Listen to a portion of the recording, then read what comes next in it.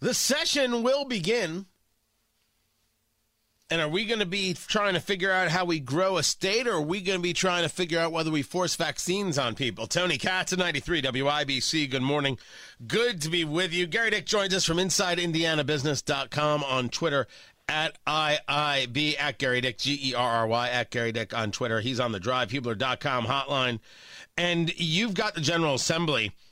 You know, we would much rather, I would like to see some law enforcement conversations happening. I would like to see some economic growth conversations happening. I would like to see a serious look at a reduction of the state income tax, personally, as we start really discussing how Indianapolis can still be the capital of the Midwest, considering the work going on in other states like Tennessee, and considering the continued moves to what are perceived as free states like Florida.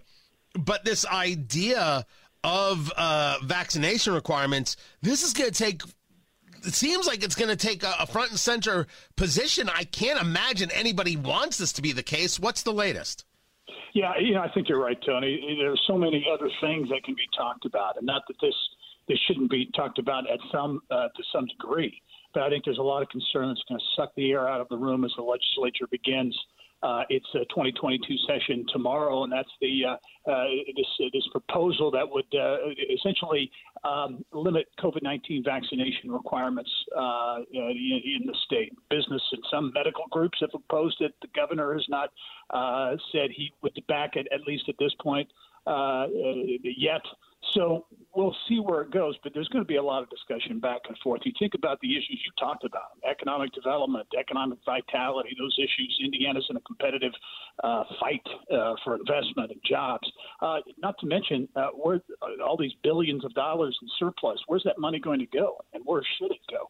So a lot of things on the table that I think we're going to see, unfortunately, a lot of attention placed around this COVID-19 vaccination requirement. Are any lawmakers telling you that they're concerned that this will, as you discussed it, take the air out of the room, that this is going to become something that everybody is hung up on for political purposes as opposed to rational purposes? Is there a real concern that other work can't get done?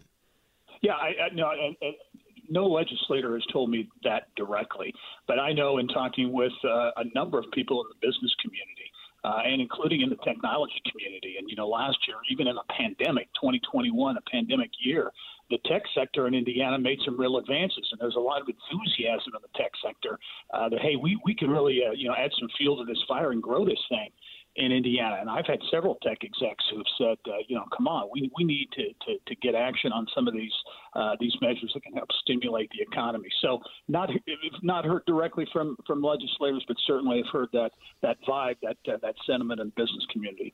So I want to wrap it up in a bow to the best of my ability. Are you hearing from your people, the people that you speak to, that they want a vaccine requirement or they want no vaccine requirement? Oh, I'm not really hearing either way, frankly. It's not been, much of the conversation that I have had, and this is just anecdotal conversation in passing with folks, in some cases interviews, but has been this concern about the focus on COVID-related vaccination requirements, that taking so much time of the legislature's time when it could be spent on more important, in their words, more important issues. That's what I'm hearing. So I'm not hearing overwhelmingly one way or the other for sure. Although, we have seen major business groups have come out and oppose the proposal. Talking to Gary Dick from InsideIndianaBusiness.com, on Twitter at IIB. We talk about tech, and we talk about certain levels of growth. You've got VC funds out there that want to put money into things. If they're not putting money into things, they're not growing. Where does Indiana sit on these dollars? How many dollars are expected in 2022? Yeah, definitely getting better, Tony. And that to me, from the 2021 business stories of the year, I think that's one of the top stories of last year, is the fact that venture capital continues to come into Indiana. Is it where it needs to be? No. Is it where some of these other states are at? No, not yet, but it's certainly headed in that direction. In fact, I think for the first 3 quarters of last year, highest amount of venture capital in state history. 3 companies raised over $100 million in 1 year. Now, if you're in Silicon Valley or Austin, maybe that doesn't make a blip, but it certainly does here in Indiana and, in fact, in the Midwest. So the money's starting to come in. It's pent-up demand. You know, there was VC funds raised a ton of money in 2017 and 18 heading into the pandemic, then the pandemic hits. So last year, there was a lot of money to be invested, and a number increasingly they're looking at Indiana as a place to do that, and that's a positive sign. Let's bring it back to part of this conversation where the COVID conversation and the economic conversation comes together. And we've got ourselves a football championship coming to Indianapolis. And I got to assume that those hotels and those restaurants are concerned throughout downtown that someone may decide, well, we can't have all of these crowds. Well, we can't have all these people. And then, boom, there goes the opportunity for some significant financial opportunity. What are you hearing about what the city might do regarding the championship?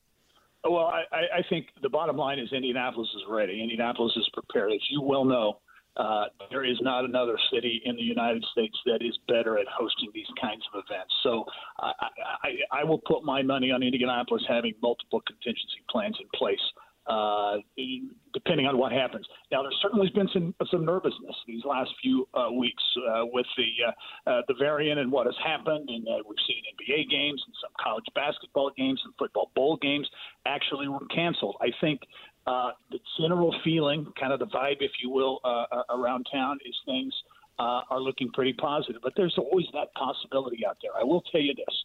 Downtown Indianapolis in general, is really ready to roll out the welcome mat and to get some economic vitality and activity and excitement back downtown.